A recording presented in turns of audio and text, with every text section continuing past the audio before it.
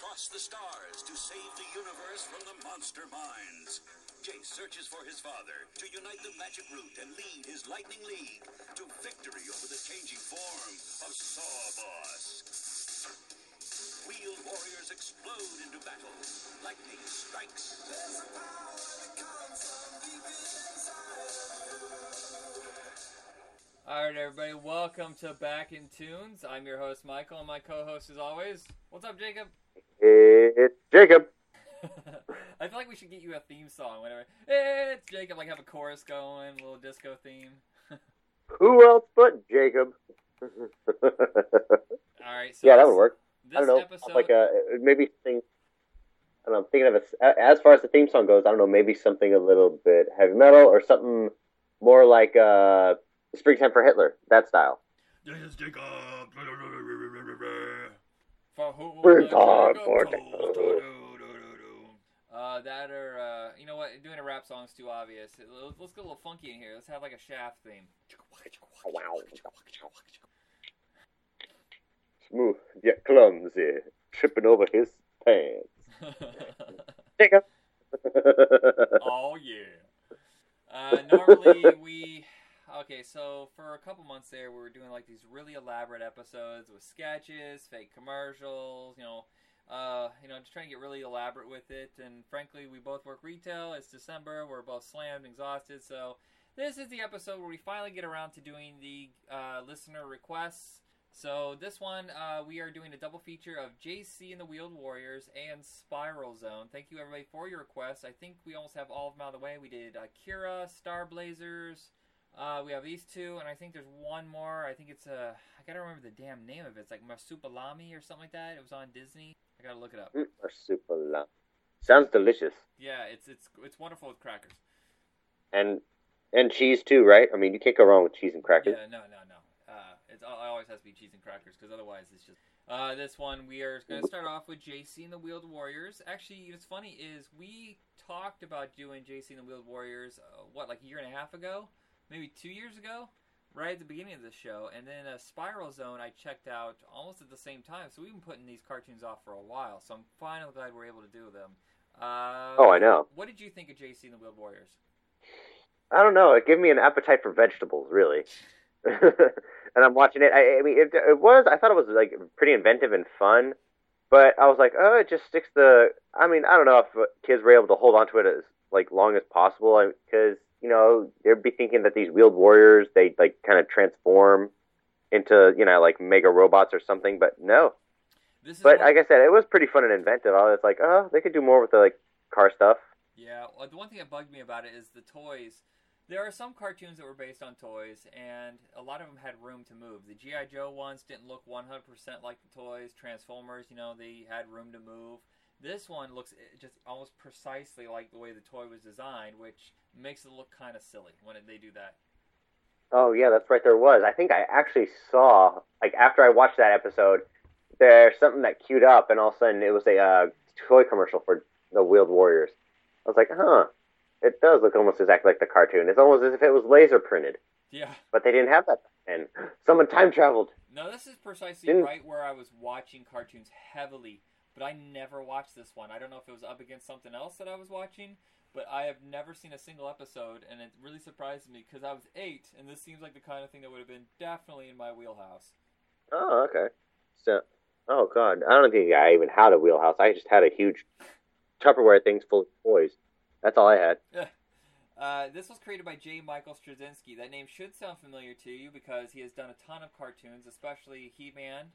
He's one of the primary writers on the He-Man world, but he's also creator of Babylon 5 and a cult show that I loved on Showtime with Jason Priestley, Luke Perry, called Jeremiah, and Sean Astin was in it as well. Oh, that's right. I definitely remember Jeremiah. And he was a heavy writer on... Rising Stars. It was a fantastic comic book that he wrote for a few years, but for the most part he does TV. He's now working on that the Wachowski brothers show, the Sense8 on Netflix. Oh, okay. Yeah, so he dabbles in pretty much everything: cartoons, TV shows, movies, comics. Real good writer. This feels kind of beneath him though. This feels like it was just for the paycheck kind of show. Not a huge fan of it. It's interesting, but I don't think, more than a couple episodes, I'm fine.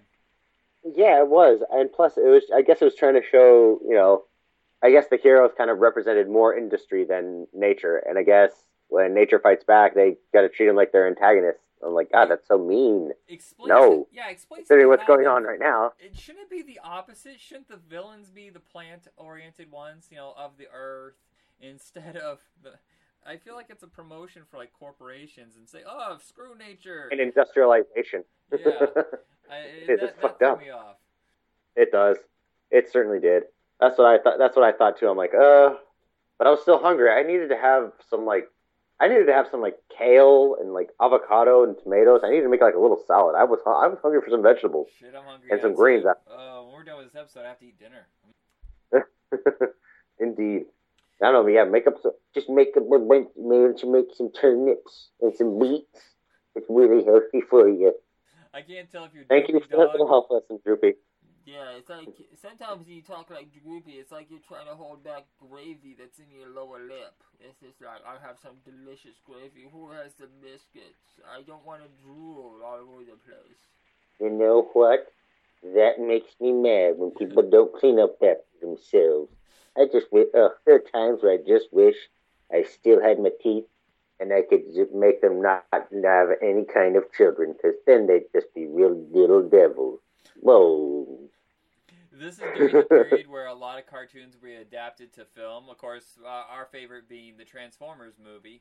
There was Brave Star, there's G.I. Joe, My Little Pony, there was the She-Ra movie. There's a bunch of these. They all failed, except for the Care Bears movies.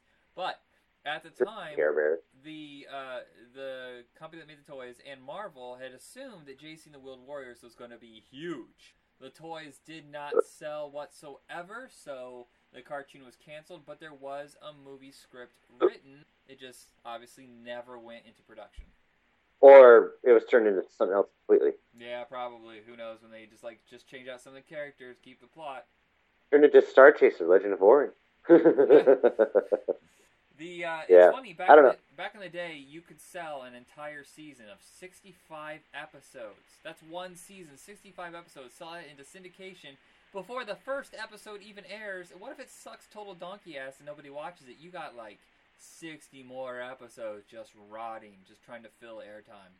Oh, God, yes, I know. I mean, geez, it's like, before you even watch the episode, you have to think to yourself, wait, what if it sucks?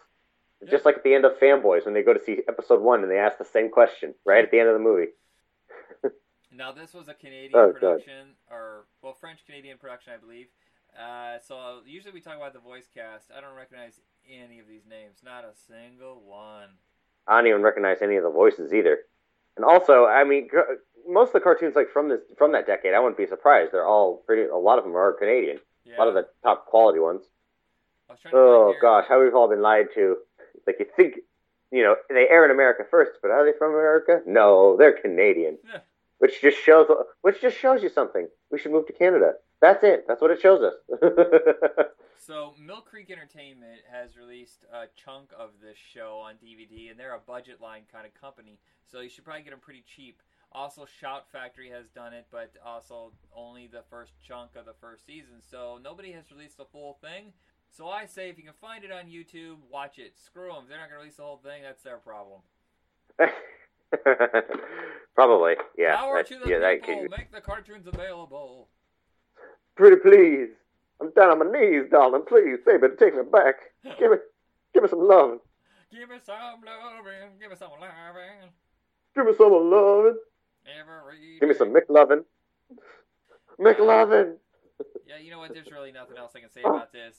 Deke Entertainment, we've discussed them many times. They do a lot of good stuff. A lot of people kind of look down on Deke as kind of a third-rate company, but look at Inspector Gadget, probably their most famous title. I mean, that right alone is a great thing. Oh yeah, honestly, I thought they've had a lot of successes and helping hands in a lot of the cartoons I grew up watching. But yeah, this one I really couldn't get into it. Maybe some people could. Personally, I don't recommend it.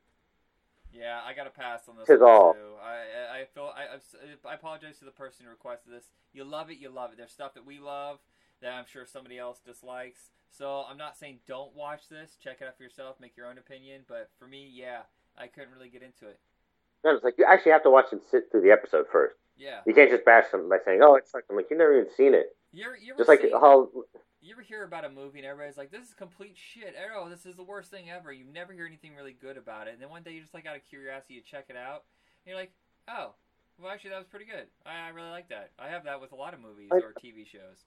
God, I mean, a lot of people are saying that for movies that haven't even come out yet. Yeah, well, that's It's like, oh, it's gonna suck. I don't like their costume. I'm like, good. Why don't you keep crying? Why don't you just sit at home and cry and use your tears as lubricant when you jerk off?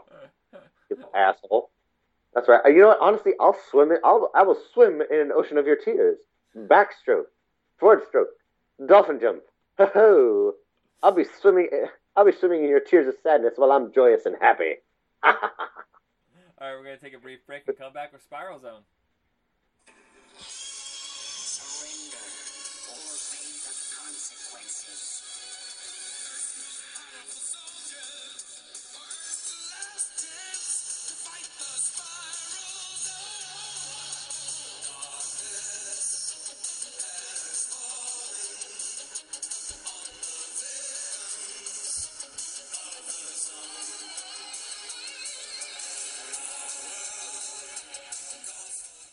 Alright, so our second cartoon for the fan request episode is Spiral Zone, one that I've been hemming and hawing about, because I want to watch more episodes, but I just never have the time to really get into these.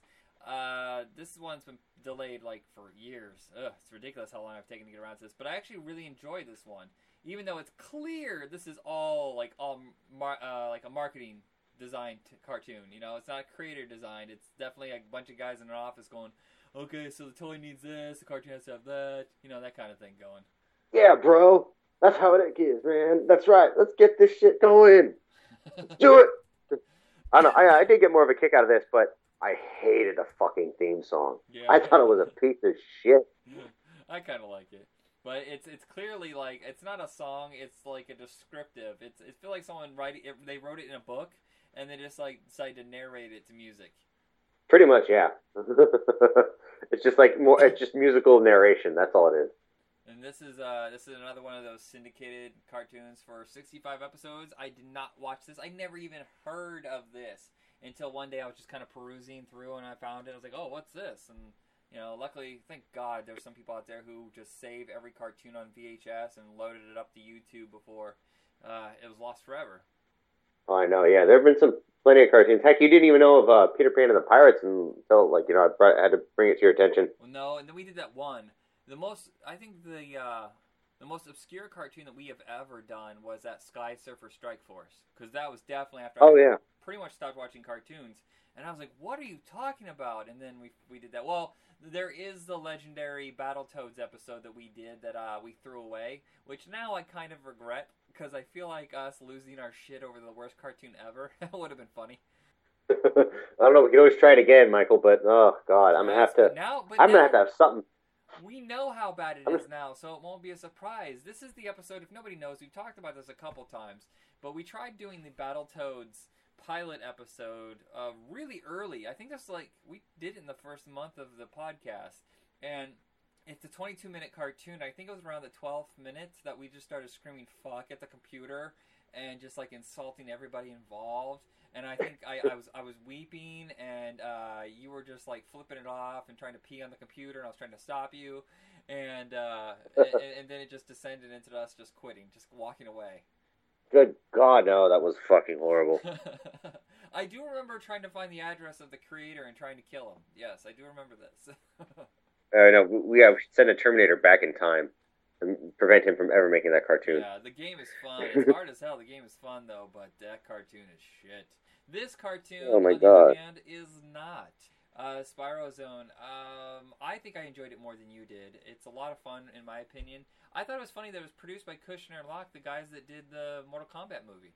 Oh, yeah, no, don't get me wrong. I mean, I like the cartoon, too. Like I said, I just hated the theme song. I thought it was stupid. Yeah. I mean, from the title, like, the title sequence did kind of gave me kind of a, basically, like a futuristic kind of post-apocalyptic setting where, you know, the villains had control. Oh, that's what I thought of at first. No, I just looked here. I didn't know this was also created by J. Michael Straczynski, but he did it under a different name, Fetz Gray, which is one of the worst names in history. Fetz Gray. Yeah, I was like, Fett's grave. I'm like, whoa, dude, that's pretty dark and ominous. It's awesome. But no. This is set in the future, 2007. I love it when we get past that point. I think putting a year in a movie is a really bad idea unless it's really, really like Star Trek is so far away that it won't really matter. But when you do stuff like that, like 1997, well, it's 1993 now. Well, no, you guys didn't think this out at all. Exactly. I'm like, I don't see any flying cars. I don't see any of that. What makes you think our technology would progress like that? Yeah. At this rate. I just prefer if they say the distant future or the not too distant future. There, it's always relative to what year you're in. Oh, exactly. I mean, hell, look at Blade Runner. We're nowhere near that crap. No, thank God. Well, if you lived in Oregon, you might think so because it rains that much and Portland's starting to get pretty packed. Oh, wow. Man. Yeah, but I did definitely have a lot of fun watching this cartoon. I was like, yeah, no, it's very bright, very shiny, very futuristic. I like that. I usually go for that kind of style when it comes to talking about the future. But at the same time, it was totally like, puffy 80s. Oh, totally. It kind of reminds me of what's it called? Not Inhumanoids, Centurions in their design. There's a lot of like, oh, that's clearly meant for a toy. Yeah, I know. Like you said, it was like all big marketing. It's all just like marketing. It's all, trying to get their toys out there, trying to get that product, that style, trying to show it all off. Oh, you know what? I forgot. Yeah, we almost did this too back in May. We were all crazy about the new Mad Max movie, and we're like, we got to do a post-apocalyptic cartoon. And we were going to do this one. We ended up doing, what was it?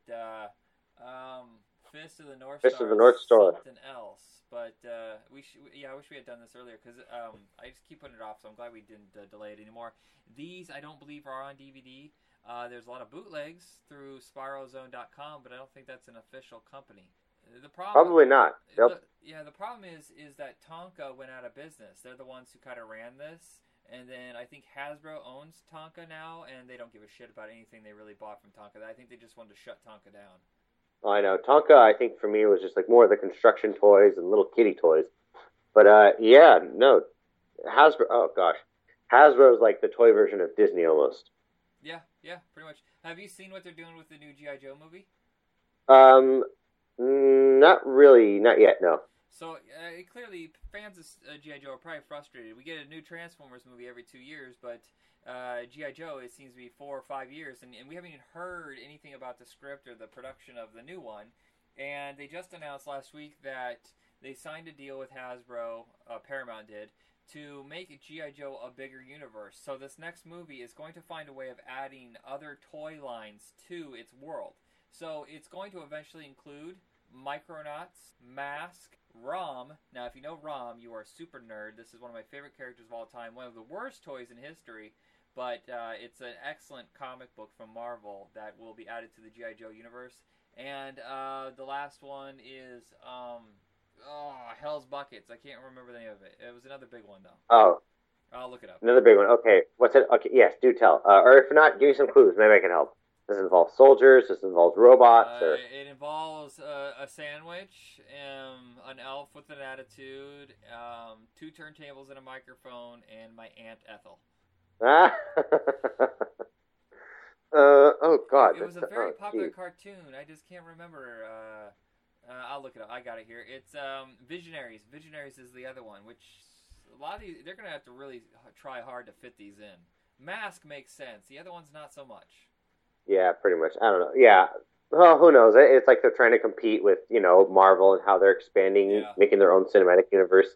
And then you got DC doing their thing, and now Hasbro wants to do something with theirs.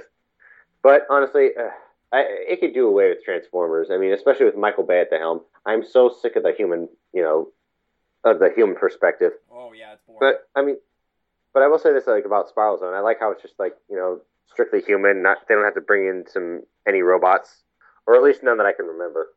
The Spyro Zone toys, they came with a special audio cassette. Since I never collected Spyro Zone toys, I never even heard of it until now, before we started doing the show.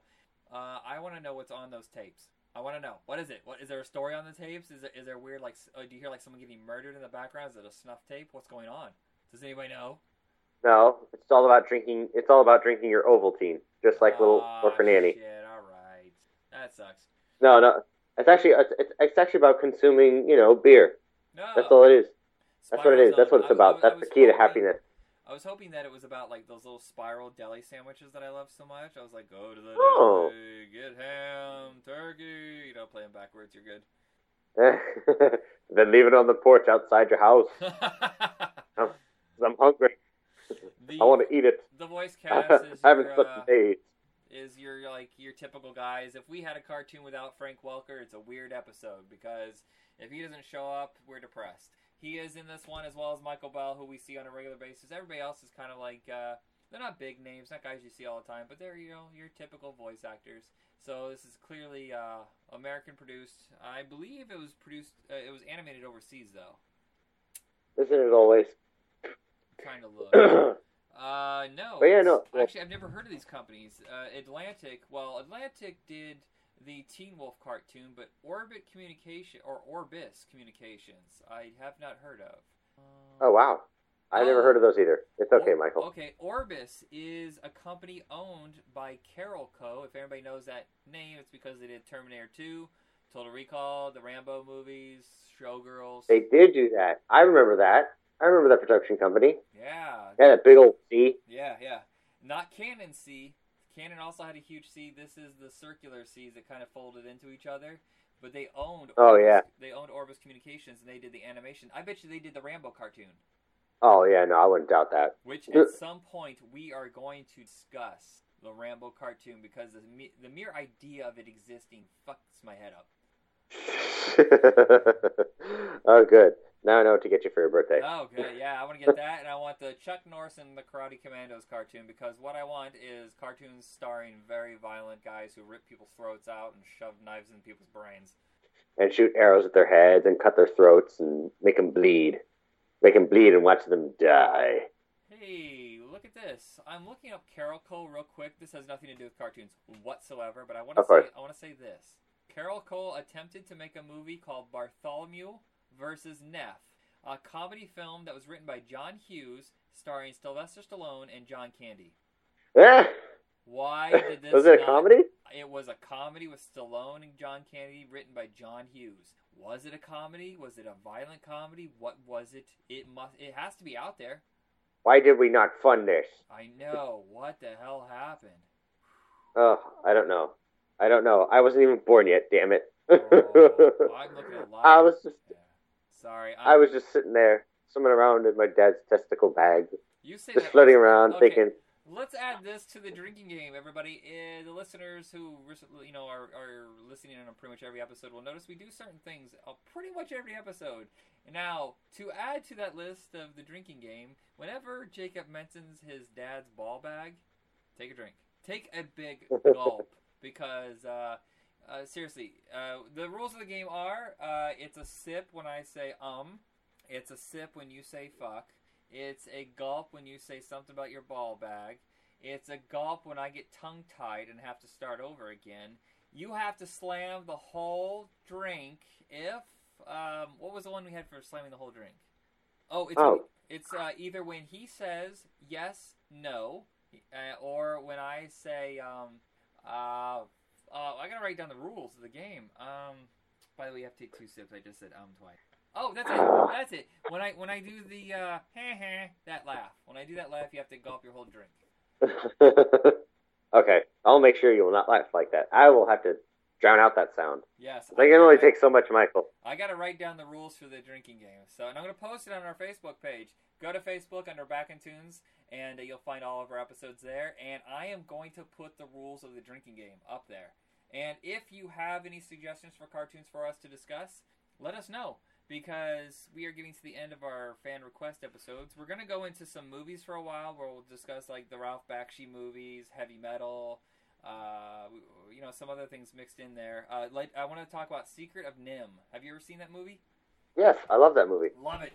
Let's do that one, and then we'll get back to doing like fan request episodes and whatever else pops in our head at the time. Exactly. It does sound like fun. Oh, I do. Okay, there are some cartoons I want to discuss. We got to discuss Rocko's Modern Life, and Ren and Stimpy and All Real Monsters. Yeah, that is actually our next episode is Rocco and Ren and Stimpy. Now, we did discuss Ren and Stimpy, me and my friend Andrew, a couple months ago, but we just barely touched upon it because it was part of a bigger thing. We were talking about the whole Snick. Do you remember Snick, the Saturday Night Nick lineup? Oh, God. That's what I lived for on Saturday night. So, yeah, we are going to do Rocco and Ren and Stimpy next. All right. Dude, it sounds like a plan. All right, everybody, have a good night and be excellent to each other. And Jacob, what do I say? Turn the page, wash your hands. Turn the page, wash your hands. Oh, yeah. Namaste and good luck, you guys. What the fuck was that last thing? What was that? That was Filbert from Rocco's Modern Life. Oh, my God. The turtle. I have to admit, I haven't seen Rocco in probably 15, 20 years, so I am very happy to watch these again. Everybody, we kind of ramble at the end of our episodes. You can go. It's good. Have a good one.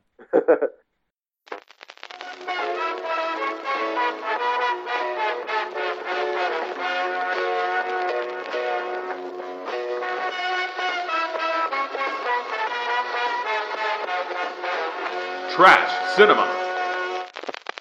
Hey everybody, welcome to Trash Cinema. This episode will be discussing the Deathstalker series. But you know what? Maybe that's not enough for you. Maybe you want a little bit more. I mean, come on, this is pretty much the season finale, so why don't we give you a little bit of extra? So we're going to discuss a lot of the Roger Corman sword and sorcery films from the 80s. And I'm Michael, and on the other side is Kent. Back by popular demand. And I've decided to shorten this season. I actually didn't even tell Kent before I said that. I apologize. I just find myself overwhelmed with certain shows I had on my schedule. So this year, we're going to shorten the Trash Cinema to just we've done 3 episodes, and I've done about 6 with my regular co-host Kersey. And we're going to finish off with Halloween on his end, but we're going to finish with this episode with Kent, and then we'll be back next summer. Cool.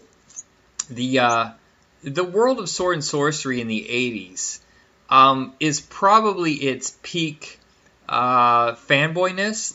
They were basically the only ones keeping that world alive. Whereas, younger generations, they have the Harry Potters and the Lord of the Rings, where that was just this big epic event that everybody wanted to see. But those sword and sorcery, the revival that was coming up through the 70s with the novels and the comics and stuff like that, that pretty much sparked the small world of sword and sorcery films in the 80s. That's true. And, a lot of people...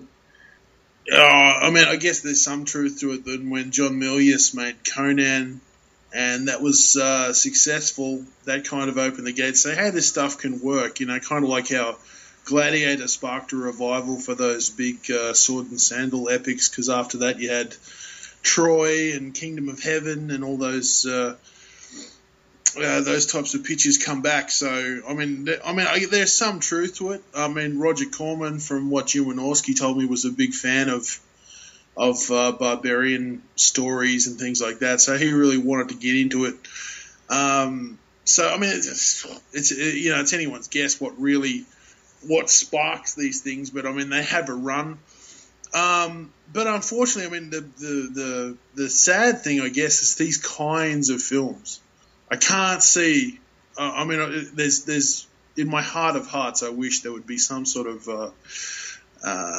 maybe they would come back, but I don't know how. Today they would be far too serious, and they wouldn't be as tongue in cheek.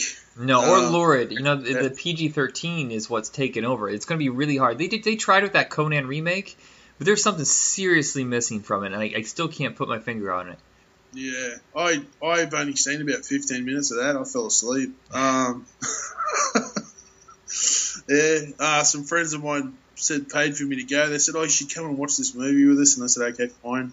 And it was just started wrong for me, and I fell asleep and woke up Christopher Lambert in Highlander 2 with the usher going, "Hey mate, the movie's finished." And I went, "Oh, okay." I thought so too, Charlie. I thought so too. Well, I think what's missing from a lot of the sword and sorcery movies now is the pulp quality. And if anybody ever read those old novels, knows that there was a tongue-in-cheek quality, there was a high camp quality, but also it's the imagination that was used to create things that we've never seen before. And I feel like all the movies now are just creating creatures that, oh yeah, dragon, whatever, yeah, we've seen orcs. You know, there's nothing fresh being brought. Yeah, I mean, one of my favourite sequences, since we're now sort of talking about the whole canon, is there's a great sequence, and it was reused a couple of times. There's a lot of stuff in these movies were recycled in other movies. I mean, you watch, talking about the Deathstalker films, in the Deathstalker films, not only is there footage from the different Deathstalker, namely one, there's footage reused from one a lot. There's also footage from Sorceress, Jack Hill's Sorceress. Right. But also, there's a great sequence that was first seen in Sorceress, and it is like the final battle. It's very the closest that it's ever come to a redoing or a reworking, if you will, is at the end of Big Trouble in Little China, when Lo Pan and Egg Shen have their dueling sort of mystical warrior moment with their magic stones, and you see the two warriors up above, you know, clashing with the purple and the green light and stuff. A great sequence in Sorceress, which was reused in Wizards of the Lost Kingdom, was this great sequence where up in the sky there's these two almost godlike, dueling deities, if you will. And one is really cool. One is like half man, half lion, half winged beast. And the other one is just this giant witch's head with a dead, like, frog for an eye. Yeah, and they throw like power balls at one another. Really, really cool stuff. I mean, for the time. And of course, it plays so well with the music from Battle Beyond the Stars, which is recycled. If you watch the Roger Corman Cult Classics release of Battle Beyond the Stars and hear Roger's commentary, he says, "Man, we got some mileage out of that music," because they use that score over and over and over and over. Well, that's what Roger Corman was notorious for, is constantly reusing. I mean, what is it? Wizards of the Lost Kingdom 2 is 50% footage from other movies. You know, patchwork from Warrior and the Sorceress, the Barbarian Queen. I think like they yet again use footage from the Sorceress. That's the problem with his films, is that they're all shot for such low budget film. You know, like these kind of movies require a couple $1 million bare minimum, and he was just doing them for like $350,000, $500,000. It's just, I think that's what holds it back. Yeah. And I mean, like the further you get in the Deathstalker series, when you finally get to 4, I mean, the first nearly the first 5 minutes of that is all from stuff from the Sorceress and, of course, Deathstalker 1. But, you know, and then, of course, we fill in the gaps, you know. Let's just shoot a different part. I mean, one of the best Roger Corman stories I ever heard was that he got this movie and it didn't really have a beginning. It just had all these chunks, and they said, "Hey, Roger, how are we going to tie this all together?" And he just said, "My friend, voiceover." That sounds right. So Deathstalker, that's the first one. That was in 1983, and this is, I think, the final film. Actually, it might be early 1984. Which came first, Warrior and the Sorceress or Deathstalker? No, Deathstalker's first, then okay. Warrior and the Sorceress. Then it must have been Warrior and the Sorceress was the final film from his New World.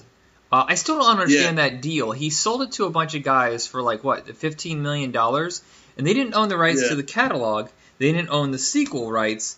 They didn't own anything other than the name of the studio and the distribution headquarters, which to me sounds like a really crappy deal, and Roger Corman was probably laughing the entire time as he was signing the contract. Yeah, sure. But I mean, this particular set of films, the Deathstalker films, they're great in a sense that they're the ultimate sort of beer and pizza movies, but they are, you watch how they sort of wane from being like serious sort of Conan rip-offs to when you get to 2, which is one of my favourite films of all time. I have to be careful not to turn this into a Deathstalker 2 fest. Yeah. But 2 is completely off the wall. Like, Jim Wynorski and John Turleski sat down and literally rewrote that whole script and pretended that, what if Bugs Bunny was playing the Deathstalker? And then you've got 3, which is kind of trying to carry on from what they did in Deathstalker 2. And then you go back to the sort of the semi-serious, because you get Rick Hill back as the Deathstalker in 4. And it's kind of trying to get it's got a little bit of camp in it, but it's still trying to be like, serious. But when you've got like an opening sort of prologue voiceover narration, which has lines like, what is it?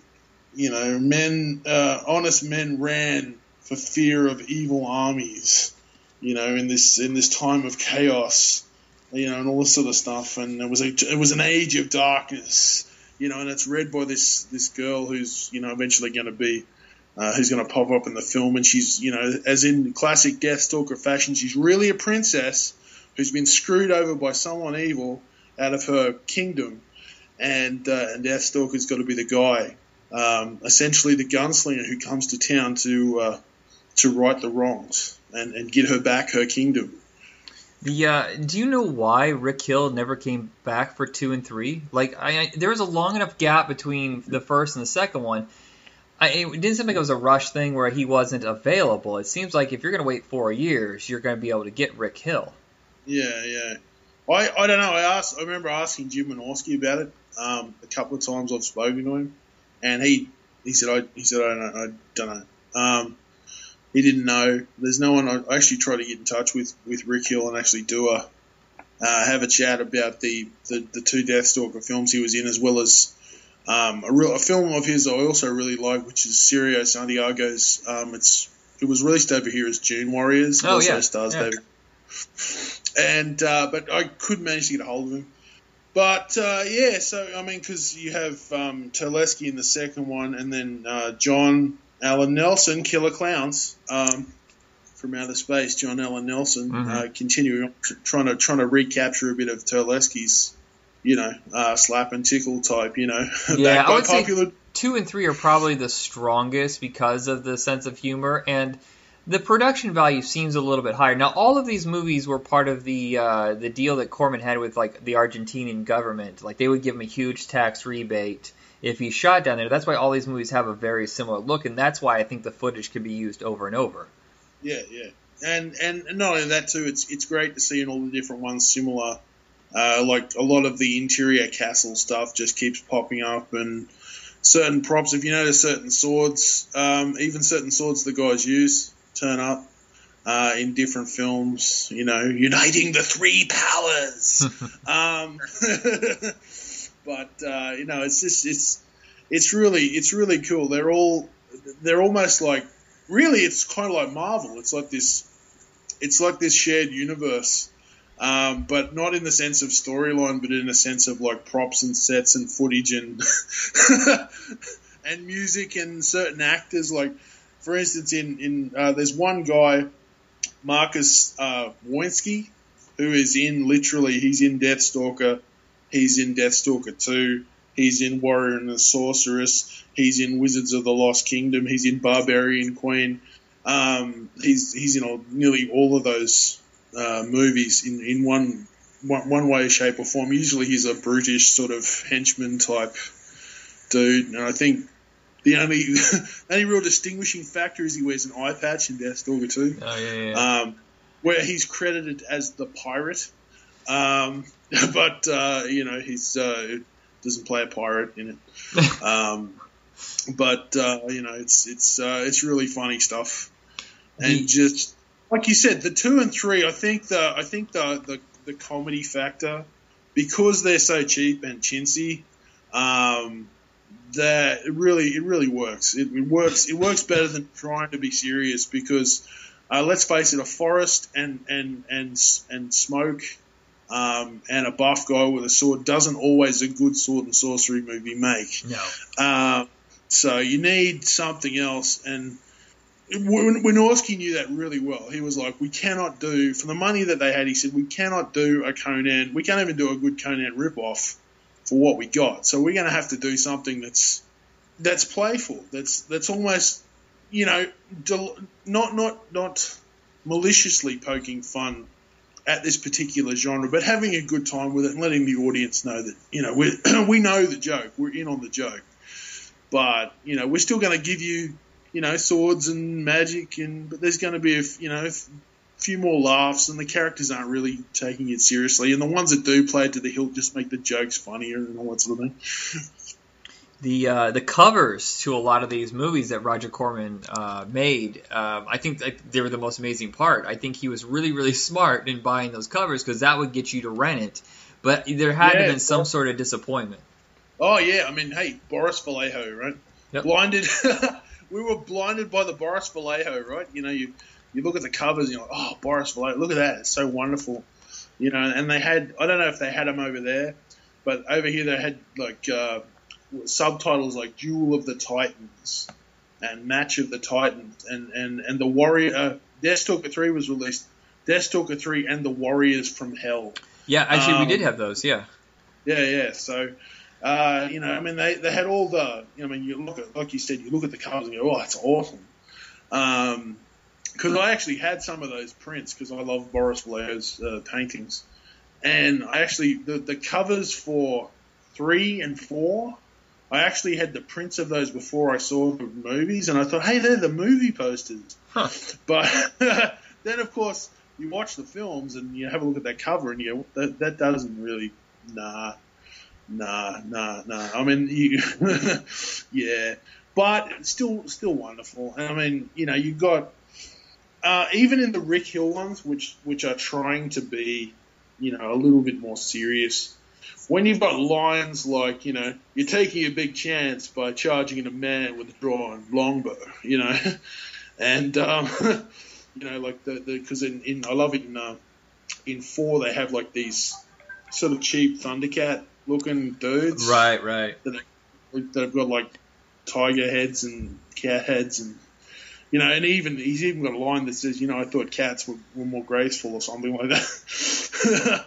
So, but tons. What's not to love about these movies? They're so much fun. Even the likes of when you've got really great sort of over the top performers in them too. Like Bernard Ernard, who played Monkar in the first one. He was the voice. I mean, I know you do a podcast talking about Saturday morning cartoons. Uh-huh. I mean, he was the voice of Psykill in GoBots. No shit. Challenger. Really? Yeah. He was the voice of Psykill. He was also the voice of Cryotac in Visionaries. Okay. Visionary. Yeah. Yeah. He did a lot of voice work towards the end of his career. And Tom Christopher, Hawk from oh yeah, totally amazing. He is fantastic in these movies. He plays Shirka in Wizards of the Lost Kingdom, and the bad guy in I forget his character name, but the bad guy in Deathstalker 3, and he's got this great sort of over the top. Like I love this scene. There's a scene at the end of Wizards of the Lost Kingdom where his name's gonna go. He plays the sword wielding guy in it. Oh shit, I can't think of his name. But he comes into the throne room and there's Tom Christopher at the end of the table with his funny hat on, and he's like, "Which one of you is Shirka?" And he just stands up and goes, "That would be me." Oh, are we talking about Bo Svensson? Yeah. Oh, okay. Yeah, Bo Svensson. Yeah, who plays Tor or Kor. It sounds like, depending on how crappy your old tape is, it sounds like cross between Tor and Kor somewhere there. Yeah, Kor the Conqueror. This is the thing that bothered me about a lot of the bigger names that would come to Roger Corman films is that they did not respect the film. David Carradine in Warrior and the Sorceress, he is asleep in that movie. He could barely do his fight sequences. And I know that he had broken his hand a few days before filming had started, and I'm still shocked that Roger Corman allowed him to star in it. They must have already signed the contract, and there was no way out of it, because those action sequences are so clumsy. But he's asleep at the wheel, and same thing for Bo Svensson. He doesn't seem to give a crap in Warrior and the Sorceress, Warriors of the Lost Kingdom. But you look, or Wizards of the Lost Kingdom. I want to get this right. But you look at the other movies, and Rick Hill is good in it. He's just really calm and laid back. But John Terlesky and John Allen Nelson, now they really sell these movies, and I would say Monique Gabrielle is just as good. Oh yeah, sure. And look, they're leaping. They've got the whole Errol Flynn thing going, where they're leaping around and they're doing the big sort of eloquent gestures, like John Nelson. He gets down on his knees and he looks up and what's your name? And he kisses her hand and goes, Deathstalker. And, it's and Terlesky's fantastic. Like, backed by popular demand. He's like, he's playing it like to the hilt, and I love the scene where she takes him back to the hut and she makes him food and it tastes like shit, and he's like, wait till she turns around and he's spitting shit out and he's throwing it away, and and just great. I mean, Deathstalker 2. On the commentary, Terlesky himself says that, there's a pair of guys, just jokingly, he's just joking, the pair of guys in Australia that watch us every Friday night. He's not wrong. I know one of them. Was this in theaters where you lived? Because I don't know if it played theaters. I feel like it was straight to video here. I actually saw, we had an old theater a couple of blocks from where I lived, and I actually saw 3 at the Deathstalker 3.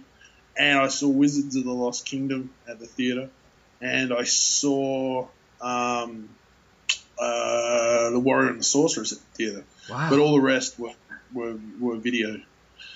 Yeah. Well, I lived in Indiana, and we just didn't get films like this, as far as I know. We didn't get them in even the drive-ins. What we did get, though, was when New World was taken over by a different company. Now, those movies somehow ended up at our drive-in like nearly every weekend. I have seen so many of the second New World pictures, but I've never seen a Roger Corman film in theaters. Yeah, but I very distinctly remember Wizards of the Lost Kingdom at the theater, which was it played really well. It doesn't look like, you watch it on video, that's that shouldn't play well in a theater, but it did. Because it's a hurt, because like you said, Bo Svensson is just sleepwalking through that movie. His sword fighting is crappy. I love the shots. There's some cutaways where he's actually doing like the big battle at the end, and there's literally very tight cutaways of him just sort of, you can see him swinging the sword around, but it's a pretty tight close-up because he really doesn't know what he's doing.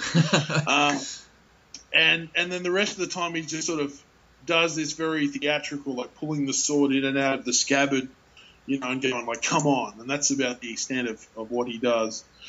But Maria Sokas, who turns up in a couple of the movies, she was like a 10-pack a day smoker or something like that.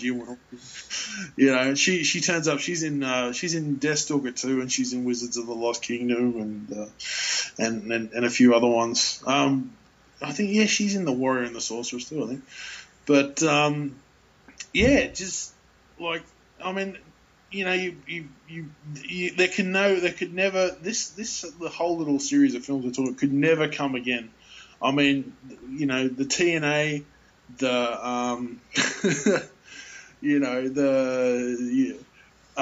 what was that one?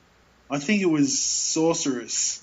I love that torture thing where they tie them to like a greasy pole and there's like a massive spike at the bottom that's basically going to impale you. Because the more you struggle, you slide down it. Oh, okay. Yeah, I don't remember Sorceress very well. That one's really hard to find. Yeah. Oh, look, Sorceress is wonderful. You've got the two, I forget the actresses, but they were playmates. Two of them, they were sisters, twins. And it's man, that's a movie that could never be made today because one of them is actually away with the hero, and she's having sex with him, and the other sister can feel what the other sister's experiencing. So she's lying with the fire next to the Viking and the fawn, and she's like orgasming as the sister orgasms, and it's great. It is so wonderful. Sorceress is an incredible movie. I would have to look it up. I should have looked it up before I got on, but Jim Wynorski told me some great sort of behind the scenes stuff about the making of Sorceress, which is really so out there, over the top. It's got TNA, it's got dick jokes. Like when they first meet this guy who's like a fawn type character who sort of follows them around. He has his junk out, and the two hot twins who are the princesses or the children of legend or whatever you want to call them, see his donger and basically go like, what is that? It looks like some kind of weapon, Yeah, there was always nudity in these movies, and he would use a lot of Playboy and Penthouse centerfolds. I mean, we have Barbie Benton in the first Deathstalker, who, if I remember correctly, does she have a single word of dialogue? I don't think she does. Not really. She sort of moans a lot as she gets thrown around, and she sighs a lot and stuff. The fun story, the first Deathstalker, I remember watching that on video. And a friend of mine who lived up the road came down, and his parents used to they were those like Nazi parents. They used to censor everything, but their kids do, like censor their breathing and stuff like that. And that's the movie I was watching. And anyway, he went home and told his parents what he saw. Oh, no. And she full on came down and abused my mother. Like, how dare, what kind of movies? Do you know the movies that your son's watching, this sort of stuff? Because, let's face it. My lasting memory of Deathstalker 2 was Lana Clarkson's tits. Because her costume is a cape with no shirt. She doesn't wear a shirt. How did they show these on television? Like, I keep thinking about Warring the Sorceress, and if you took out all the nudity, the movie would be like 45 minutes long. And Deathstalker would be much longer. Yeah. Lana Clarkson walks around topless. She doesn't have a shirt. I remember that being one of my very innocent childlike questions to my mother. I was like, why doesn't she have a tunic or something? And she just goes, well, she's probably an Amazon, and she kind of shook her head and she just, you're not watching that. And I said, yeah, I just like the sword fights and the magic. I'm not watching the breasts. But Lana Clarkson, God rest her, beautiful woman. What a ridiculous way to go. My God. When I heard that, I was like, wait, what? Yeah. But she was good, and of course she's the barbarian queen as well. But just that stuff. You watch these movies, and the first thing that pops into my head today is they would never get away with it. As much as they say, like Deadpool has re-emphasized that R-rated films can make money. There's no way you'd get away with all that, with all that skin. Yeah. Today, I remember Wynorski telling me that when he showed footage to Corman, he was like, man, you need to get some more breasts in there. Like, there's that one bar scene near the beginning, which is intercut with shots from the original Deathstalker. But there's this woman who's kind of dancing off just up against the wall with her boobs out. And that was his, that was Jim's, cheapo, let's just throw a chick with breasts in there, doing a little dance. Because if you notice, she's not really near anyone. It was literally just like a cutaway of this woman. And, when the bar fight starts, she sort of runs away in terror. Man, did they use that bar fight over and over? And the mud wrestling. And the pig that's eating the other pig's head. Oh, right, yeah. I think they used that in 3 of the 4. Yeah. But, and let's not forget the Deathstalker 2 drinking game. You drink every time that Monique Gabrielle yells out, Stalker! But Stalker! Did they ever explain how he gets this name? Because he clearly wasn't born with that name, so he must have ditched his original one and took Deathstalker as his nom de plume. I think it was... I think it's kind of like Star-Lord. I think it's like Star-Lord before Star-Lord. I also go by the name Star-Lord. I also go by, Deathstalker is stuck because most people, by the time you get to 3, he has a reputation. So most people know who he is. Even Tom Christopher's got him and when he finally gets into the castle and him and Tom Christopher are like talking, and the guy sneaks up in behind him from the bookcase that moves, and he's like, let's not waste time, Deathstalker. It's so he must have, obviously it wasn't the name he was born with. It's not his first name or his last name, but yeah, but it would be kind of cool if his parents just named him Deathstalker. Larry Deathstalker. It's the family name. Yeah, he might have an interesting first name like Walter or something. But yeah, so it's just just incredible. You can watch like all these movies. Like I said, it's really like if you watch a lot of them in a row, and it's really like almost the Marvel Cinematic Universe. But like I said, it's just like you see sets from different films and hear music and different shots like that. The classic shot in all those Deathstalker films is that poor guy being dragged behind those three guys riding, and like he's got to run, and then eventually he falls over and gets dragged for a little bit, and he hits a tree. I think that's used in just about every one of those movies. Like it was originally shot for the first Deathstalker, but it's in all four of them. Huh. No, it's not in the fourth one. It's in 2 and 3, I'm pretty sure, but and it's also in some of the other ones. I think it's in Wizards of the Lost Kingdom as well. But yeah, just great movies, and I mean they did have an impact as far as overseas too, because you think about movies we've talked about before, like Hawk the Slayer is very much in the same vein, probably a little bit more serious, not as campy as some of them. But that sort of falls into there, and even there's that one Time Barbarians. What's that one? I know there's the Barbarians of those two wrestler brothers. What's yeah. Okay. The Hun brothers. Yeah, that's a great one. That's a great one to lump into that's a canon picture, but that's great to lump in there because that's fantastic. Those guys are fantastic. Yeah, there's two schools of, like the rip-off Conan films. There was the Italian versions and then the Roger Corman versions. Basically, those two were keeping that genre alive. Yes, you would get Legend and Willow and stuff like that, but, it just like, the cheap quickie ones, the ones that were more lurid and pulpy were the ones coming out of those two places. Yeah, sure. I mean, and the Barbarians is a great entry into this whole canon. I mean, the Hun brothers are fantastic, man. They're the Paul brothers, but they're just that movie is just like so wonderful. That and the Region 2 disc I have actually has them promoting the film. They're driving around in this Jeep. Literally driving on the highway in Los Angeles, like handing out posters to people in cars. And then they're talking about how they're the number one box office drawer in Egypt. And stuff like that. And then there's a music video, which has really nothing to do with the film. There's clips from the film in it. And it's something else. It's part of the dark side of the 80s, that music clip. It's really different. And who directed that? Was it Ruggero Deodato or something like that? That's the dude. Yeah. Yeah. And then he was mostly known as like a horror director, but he directed that like a family film. When Lucio Fulci did Conquest, which I know a lot of people like, but I think is incredibly dull, even with the fact that it uses a lot of special effects.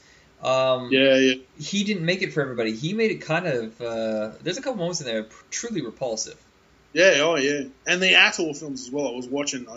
I finally got a copy on VHS because you can't get it on DVD anyway. Of Atoll the Invincible. Atoll Fighting Eagle you can get, no worries. It's everywhere. But the one that's also called the Blade Master, I think, over there in the States. Yeah, and it's also called Cave Dwellers if you watch it on Mystery Science Theater. Yeah, but Atoll the Invincible is wonderful. Wonderful. He's got that marvelous hang glider sequence, like at the end. Like it's a time of magic in the Dark Ages and whatever, but he's got like this, what is very clearly a hang glider, a very modern hang glider, and he storms the castle with his hang glider, and it's Miles O'Keefe, man, love the guy. He's It's great. It's you, tremendous. Have you seen 3 or 4 of the ATOR series? What Quest for the Mighty Sword? No, that's the 4th one. Yeah. That's the one that Miles didn't do. But crap, who's the guy who directed all of these? He always went under a different name. Shit. I'll look it up. But he did like 4,000 movies. ATOR. But I know that there's the 3rd one, and I think they even reused the footage of the giant spider in it, but they kept it so he could run down the hill after him. Oh, the 3rd one's called Iron Warrior. Iron Warrior, yeah. I've still got Iron Warrior on tape. And Quest for the Mighty Sword, like you said, doesn't have Miles in it. But, yeah, the sad thing is that you can't get a lot of these. It's very hard to get some of them.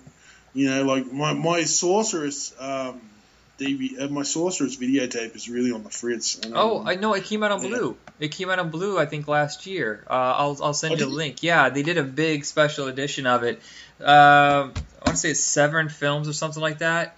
The first 3 Deathstalkers are available on DVD through the Roger Corman Sword and Sorcery collection.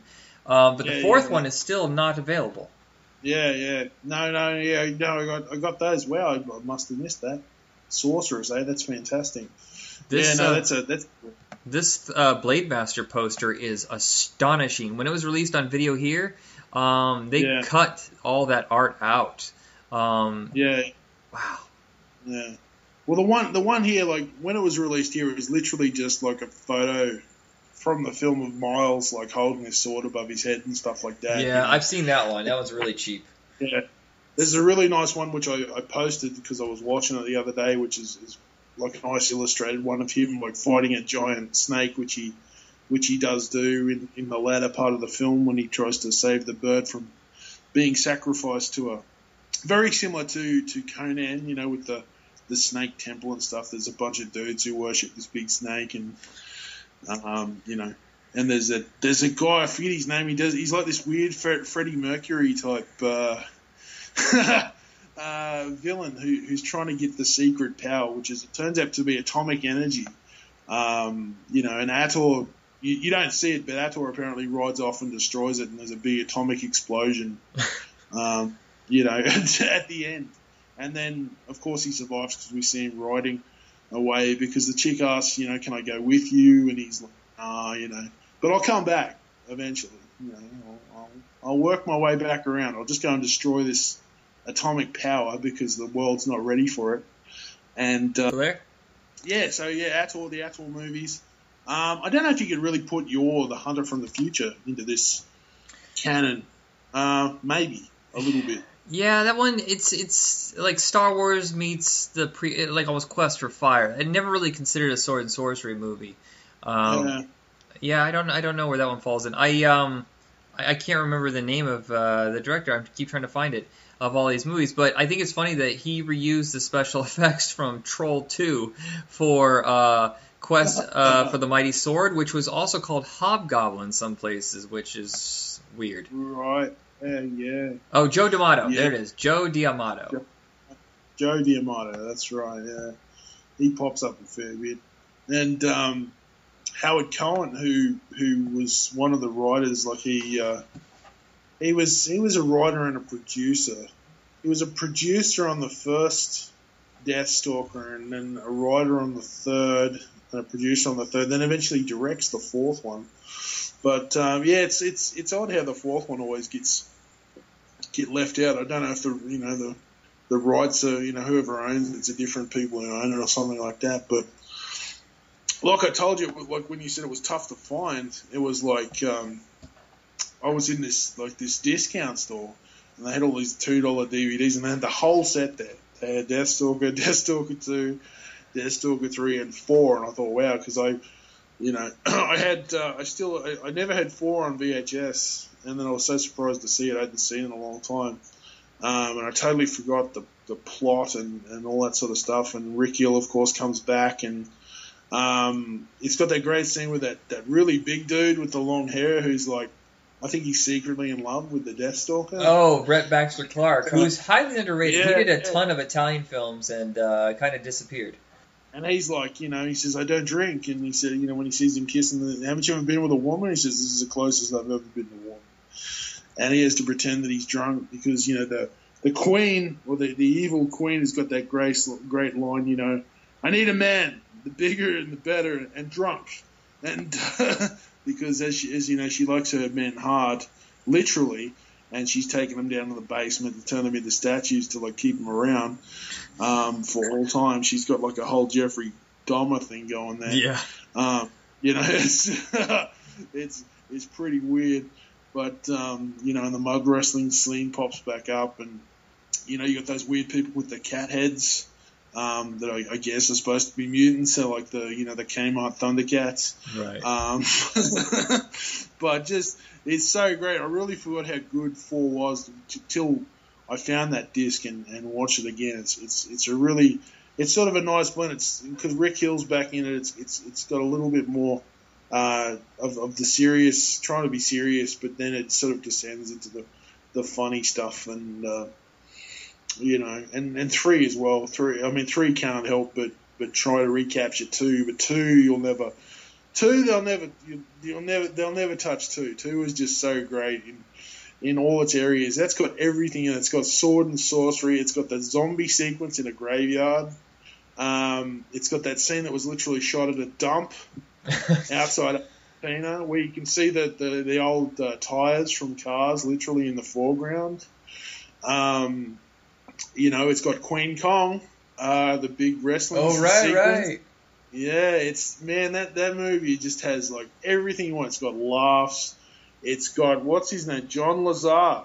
Great Ronnie villain. I looked him up, and I swear that he is from a lot more than what the IMDb lists him at. But I cannot figure out where I've seen him outside of Deathstalker 2. Yeah, man, John Lazar. I've got a great story which I can't share. I'll tell it to you off air. But that Jim Wynorski told me about John Lazar. I had to leave it out of our first interview as well with Jimmy because he was, I hit him up with a question can you tell me any stories from the shoot and stuff? And he goes, mate, a lot of it's transgressive, and then he kind of sighed. He went, oh, okay, and he told me the story about John Lazar. So yeah, but it's really not as bad. But he said because he's still alive. It's right. You don't want to get sued. But but yeah, 2 is just magical. 2 I've watched over and over and over and over and over. And like I said, there's the Deathstalker 2 drinking game where every time a night girl goes Stalker, you can get really ripped drinking every time she says that. And you love these movies so much that you wrote an homage to them, which just came out an audiobook, Deathmaster.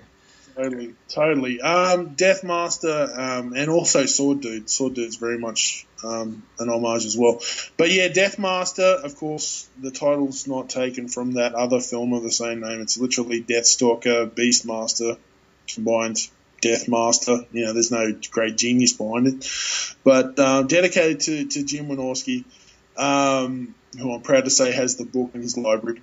But yeah, a real loving it's really a homage to all these movies. And it's just come out on Audible. You can get it on Audible for free. If you sign up for Audible, you get a free book with joining up. If not, anyone listening who wants a code, hit me up on Facebook. I'll give you a free code and you can listen to it. So it's and of course Jim actually wrote a foreword for Sword Dude 2, which is more directly a homage to Deathstalker 2. And it literally has some pretty heavy-handed, rip-offs, homages, whatever you want to call it, in it. But yeah, because these movies are just so incredible, and I really tried to write a couple of really Deathmaster is really a Valentine to all of these movies, all of them, not just the Deathstalker films. There's a bit of everything, Wizards of the Lost Kingdom, and it's mixed in with a whole bunch of other genres too. There's a little bit of Last Starfighter in there, but all that kind of thing. For instance, one of the great scenes in Deathstalker 2 is where the he goes up to the bubbling pool, and it's literally like a payphone. Like he throws the right amount of change in the pool to call John Lazar through the magic pool.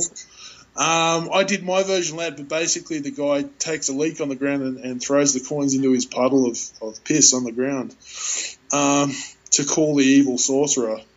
The payphone. So yeah, lots of homages, talking creatures, reuniting the three powers, like all that sort of stuff. I tried to get in there. Two-headed dragons, ghost ninjas. I tried to cover all the bases, and a lot of people go, man, I don't know what the story is, but man, he backs those references inside. Man, I was trying to nod to every single one if it was possible, and try to tie it into a cohesive narrative. But these movies are incredible. If you haven't seen them and you can get a hold of them, sit and watch them all. Like I keep saying, this is like a cinematic universe that will never be again. And they all are tied together, not through plot or characters or anything like that, but the fact that they use the same sets and shots from other movies and music, and certain actors reappear, and effect shots reused. But, wonderful, wonderful movies, man. This whole canon, the Deathstalker films, Wizards of the Lost Kingdom 1 and 2, Barbarian Queen, the Warrior and the Sorceress, the Atoll movies, Barbarians. Man, you could just this was a great movement in cinematic history that that's largely forgotten. When we pick up next season, I would love to discuss Sword and the Sorcerer and Beastmaster. Yeah, totally. Yeah, Sword and the Sorcerer. Jeez, I always end up forgetting that one. That's a great one, Albert Pune's Sword and the Sorcerer. Yeah, and Beastmaster, of course, Don Castorelli's wonderful Beastmaster as well. You put that in there, and they're just and like you said, really, really inventive. A lot of the stuff is depending on the directors. It was trying. They were trying to recapture some of that R.E. Howard, Henry Kuttner sort of pulp fantasy, but just ended up creating something that is a whole, something unto itself, really. That's got all those things. It celebrates the life of the barbarian or the lone warrior, but also there's some great humor, some wonderfully for the budgets they had, wonderfully inventive special effects. Yeah, well, they're also forward thinking that they gave roles for strong women before, like the studios are really doing this. Sure, and having sort of all women films like with Lana Clarkson, God rest her, what a beautiful woman. I'll never forget those breasts. That's my last. It's kind of sad. That's my lasting memory of her. Yeah. Because that was the first. I mean, you're watching Deathstalker, and there's some beautiful women in there, but then Lana Clarkson rocks up, and you just look at that costume and you go, well, she doesn't have a shirt. Wow, she walks around like that all the time. I just chalk it up to the heat. The heat. That's why you have to ventilate. But I mean, you look at that. Like, what's great is she walks around like that, but in the scene when they go into the big chamber into Monkar's castle, she has to grab Rick Hill to hold his attention because he's looking at other women and stuff. Uh-huh. And it's like, how could you look around? She's right there with the, high beam, right? And she's right there, and like I love how she's got to do this bit where she sort of she grabs his arm like, hey, remember me? And it's just like, yeah, dude. But they sort of have it off like just a few seconds. They've only known each other for literally less than a day, and already they've they've had sex, and now he's kind of like, welcome to the castle, in the classic mud wrestling scene, which plays in a lot of those films, and the pighead guy, the irony of the pig-headed mutant looking at a pig's head served on the platter, and he's thinking, wow, that could be me next. Just fantastic. All right, is there anything you want to plug before we go? Yeah, look, you can catch me on Podcast Them Softly as always. It's always great to chat with Michael about these films. And yeah, check out on audible.com Deathmaster and Sword Dude 2. Sword Dude 2 has a forward from Jim Wynorski himself. Where do we find that interview? That interview that you did with him, where do you find that? On Podcast Them Softly, okay. It's under the title, Is That Your First Name or Your Last Name? Remembering Deathstalker 2 with Jim Wynorski. My recording setup wasn't that good at the time, so I had to transcribe our whole conversation. So it's not an audio interview. You'll have to read it. But we did finally get to do an interview. We talked about the return of Swamp Thing. The return of Swamp Thing. Our last, because Swamp Thing, Return of Swamp Thing is back out in a wonderful DVD package, if anyone's interested. It's got nothing to do with sword and sorcery, but it's a great, funny, campy movie. Before the DC universe, there's now Jim Wynorski was making DC movies back in the day, people. It's all been done before. Everything old is new again. Yeah, that's another one we could do next year is the Swamp Thing films. Swamp Thing, yeah. You can even throw in the series, which is great. They're going to, they're going to try and redo the series. James Wan of Aquaman and the Saw movies is supposedly spearheading a revival of Swamp Thing on television. So we'll see how it goes. But yeah, Sword and Sorcery, love it. Everyone go check it out. Deathmaster, audible.com, Podcast Them Softly. Michael, it's always great to chat with you, mate.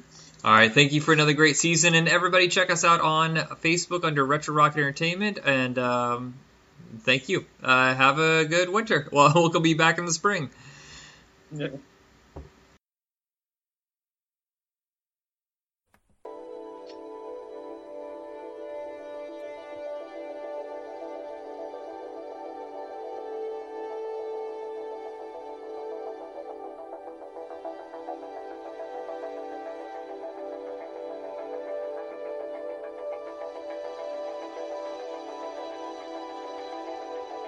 Welcome to Comics on Infinite Earths. I'd love to jump into the episode right now, but damn, this music's good. Oh, I love this song. Alright, obviously, if you've seen the movie, you know what this music's from. But if you don't, we are going to discuss The Dark Knight Returns. Not just the animated movie, but we're going to discuss the classic book by Frank Miller. I'm your host, Michael, and I'm welcoming back my host from Back in Tunes, Jacob. How's it going, Jacob? I'm not Jacob, I'm Batman. The other day, for some reason, I thought it'd be hilarious. Usually we start every episode by, I'm Michael, and that's Jacob. How's it going, Jacob? We always do the same thing almost every single episode. For some reason, I was bound and determined to go, I'm Michael, and that's Jacob, and I would go, what's up, Chuckle Nuts? I'm bored at work, and I find myself giggling over these stupid things. Like I'm in the back room going, what's up, Chuckle Nuts? Oh, hey, bitch tits McGee. Oh, man. Dude, I'm a huge... Okay, so, yes, if anybody's not aware, me doing that little Batman impression, I don't think they can tell that I was Batman fan, enough of a Batman fan. Oh, my God. This music's so good. This reminds me of Tron. Oh, I know. God, it did a great job. Who did the music on this? I want to look this up. I want to say Christopher Drake. You're right. That's totally who it is. I remember seeing it at the end going, I gotta know who this guy is. He's amazing. This, I'm gonna throw my balls right on the table, and you can take a hammer to them if you want to. But I'm gonna say this right now: the animated movie is better than the comic book. I don't know. Well, the comic book was definitely like more mature and R-rated. The animated movie was it's almost a little R. bit more toned down. Yeah, it's a heavy PG-13. Yeah, it is. That's true. Plus, also, I think the little caption bubbles where Superman's speaking during the, fighting in the Corto Maltese. Yeah. I thought that added a little bit more depth to Superman. Talking about how it's their world, their world now, and they've all gone and done their own thing after, the government like had them, sign a treaty and disband them, the entire Justice League, that is. Yeah. But even then, no. Again, the animated movie like was such. Oh my god! It was just absolutely a great dedication to the comic book. It was very spot on. While we're at it, let's go ahead and jump into this. We were going to do an episode at the beginning of Comics on Infinite Earths where we're going to discuss Batman vs. Superman, but I decided not to see it because they kept promising a longer cut. They're going to put it in theaters. Well, I'm not going to go see it. I'm going to wait for this version to be released. And if you're a regular listener of the podcast that me and Jacob do together, you know how pissed I am at them for not doing it. So I didn't get to see it on video until just recently. And, even with your explanations of stuff that didn't really fit for me, I still don't think it's that great of a movie. That first hour was pretty awesome. And then Lex Luthor came in, and I was like, oh, shut up. And then they started beating the shit out of each other forever and ever. And I was like, shut up. And then I'm like, Wonder Woman. I'm like, hold on. This is getting better. Wonder Woman, we're good. We're good. Doomsday, oh, shut up. Oh, I mean, honestly, I thought it was a good idea to introduce Doomsday. I mean, that's a guy we've been waiting forever to see. And he's kind of like just a one-and-done kind of villain. There's really not much to him. Why do they keep bringing him back in the comments, though? We're going to discuss it probably in a future episode. Actually, a real soon to do. I can't talk, people. I don't know what words mean. We were talking about doing Death of Superman, because you have that, and I've been wanting to watch that. Didn't they make an animated movie of Doomsday? Yeah, they did. Superman Doomsday. I want to see that. It was about the death of Superman. Yeah, but I do too. I've never Doomsday watched back. it. Yeah. I mean, I only have the first 2 volumes of the Death and Return series. There's the Death of Superman, where the Justice League, like Booster Gold and all them, try to stop Doomsday, and Superman ends up giving his life. Then I have the second volume, which is Funeral for a Friend. I was deprived of this as a kid. I never read these. I played the video game by Blizzard Entertainment. Yeah.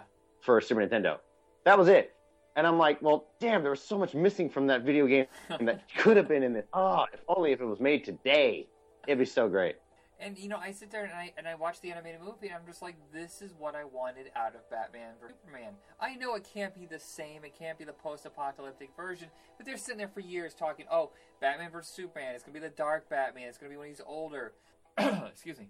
And I was like, is this going to get, really, just like Dark Knight Returns, it's going to get that dark. And I was like, and then I watched the movies. Okay, so it's not that far ahead in time. Okay, I see. I guess if it was going to be that far ahead in time, they wouldn't cast Ben Affleck. It would have been someone older, like Tommy Lee Jones or something. And, well, I don't know what to say about the movie. I liked it, but I didn't like it. I think I need to see it again. Because, you and I talked about Green Lantern.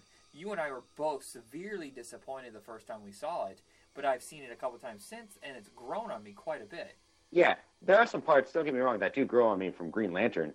But with Batman vs. Superman, yeah, I saw the midnight showing of it. Knowing that half an hour of the movie was cut out, I felt a little cheated. But when I saw the Ultimate Edition, it was such a fast-paced movie. I could not believe 3 hours just flew by. It was already at the part where they were chasing down during the Batmobile chase. Yeah, well, where's Jenna Malone in this? Or is that her name? Jenna? Yeah, in the Ultimate Edition, she's actually a Star Lab scientist. Did I miss that? Where is that in the movie? Did you not watch the Ultimate Edition? I did watch the Ultimate Edition, but you know me, I have ADD. I have severely ADD, and then I have a phone in my hand. I'm going to go to my phone every 5 seconds to look up people's names. What is Christopher Nolan working on right now? Why isn't he involved in it? Stuff like that. I don't know why I do this. Well, I mean, Christopher Nolan is coming out with a new film soon, but I think he definitely should come back and have a huge part in the DC movies, because right now it's really just Jeff Johns. I want to see if Christopher Nolan comes back. He doesn't like doing the superhero stuff. He did Man of Steel, but he doesn't like the superpower stuff. I say that he brings, this is never going to happen. I know this coming out of my mouth. It's never going to happen. The Question. I want to see him do The Question. Yes, he should do street hero stuff. That's why, Batman, anytime Batman's involved, he's always awesome. But even then, he did bring Batman to awesomeness again after the disaster of Batman and Robin. Yeah. And shit. But also, I will say this: the basis for Ben Affleck's Batman was Frank Miller's Dark Knight Returns, which I thought was done pretty well. I mean, you got the armor, you've got the suit, you got Ben Affleck all jacked up. My God, dude, he freaking enormous. I can't believe how big he is. I mean, he's all hunched over now, though. That's the problem with putting on a lot of front muscle, is that your body starts to curve. It's bad for your spine and your neck. You look at Dwayne Johnson, especially in that last Furious movie, his body is curved so much that he's actually cutting the oxygen off to his brain because the posture is putting pressure on not only the neck and the shoulders, but also on your diaphragm. Yeah, no, that's why they got to start. They got to keep their back. They got to walk straight, keep their backs nice and lined. Do some Plus, rowing exercises. Yeah, no, that's what Batman should be doing. Next training montage, rowing exercises. Come on, Dick Grayson. Also, what I thought. I mean, anyway, so yeah, no, when it was Zack Snyder, whenever it comes to visuals, he like takes pages from the comic books onto the screen. Yeah, I'll say that. Like with he definitely gets it. But it's so. Oh my God, I'm getting tired of the murky. I want him to do a bright and happy one. I don't know. I don't know. I can't do bright and happy Batman. I mean, maybe for laughs, like, I'll watch Adam West. Well, not necessarily which is Batman, but the Justice League is filled with more color than just Batman World. Yeah. Now, but seeing that Justice League trailer, that does give you hope. Like, there's a humor that you kind of see in the movie. Or, no, not in the movie. There is humor in the movie that you'd see in, like, the Justice League cartoons, just from that little clip that they showed. Yeah. The trailer didn't want so to that, I mean, me. I thought it kind of died with the whole Flash sequences. Like, why is this still going? Move on. Hey, Aquaman, awesome. Cyborg, cool. I know. I'm really excited to see how Aquaman and Cyborg will do. Plus, as far as it goes for Justice League, I mean, Jeff Johns wasn't DC studio head exec until like after the negative reviews of the theatrical movie. Right. So now that he's been brought in, he kind of had he was. He was able to do more on Justice League because he may have been an executive producer in the movies, but I think Warner Brothers was giving more power to Zack Snyder and his wife, Deborah, regarding the looks of the. I mean, yeah, he's a great visual director, but when it comes to story, not so much. That's where you got to have Jeff Johns come in. Yeah. So back to Dark Knight Returns. Now, the comic book for me, this is going to seem kind of funny considering I was 12 years old at the time, but I had just seen Batman. I had mind blown, seen Batman on the big screen. I would see it 3 more times on the big screen. And then my mom was joining a book club, and I had actually seen on the cover of the book advertisement Batman, the novelization. I'm like, oh, I got to get that, because apparently not seeing the movie 3 times was enough. But I also saw Dark Knight Returns with Batman with it, and I was like, wait, that is Batman, right? Why do they call him the Dark Knight? Because I had no clue at this time. And I read the description. Right, so Batman Returns after all this time. I was like, oh, I got to read this. And then I got it, and I remember being about 5 pages in going, what am I reading here? This is strange. This is truly, like, unusual, because, Batman doesn't show up for a while if you read the comic. It feels like some sort of RoboCop style, which is why he wrote RoboCop 2 and 3. It has that kind of, what do you call it? Not cyberpunk, but, just kind of like Mad Maxine, Escape from New York, mixed with social commentary. Yeah, kind of a dystopic future. I'm actually looking. I mean, without the Batman, crime has gotten like way high. There's a new gang taking over that's pretty vicious, and nobody's stopping them. Yeah, I'm looking here. And then, Batman of course, doesn't show up until what looks like 25 pages into it. Yeah. Still, I thought it was really well done. Oh, speaking of RoboCop, in the animated movie, Peter Weller's the voice of Batman. Hell yeah! I thought he did a great job. My God. As an old retired Batman, he did perfect. He has that really kind of almost monotone, deep voice. Very controlling. Especially for an older... Yeah. Very controlling. Oh, my God. And then Michael Emerson as the Joker was just absolutely perfect. I honestly thought he really embodied that character. Is especially Michael displaying... Emerson from Lost?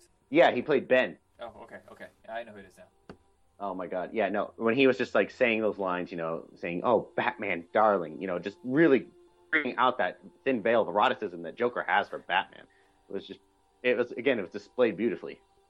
It's funny, the Joker's relationship with him is so symbiotic. It's like he requires him in order to live. If Batman dies, Joker would kill himself.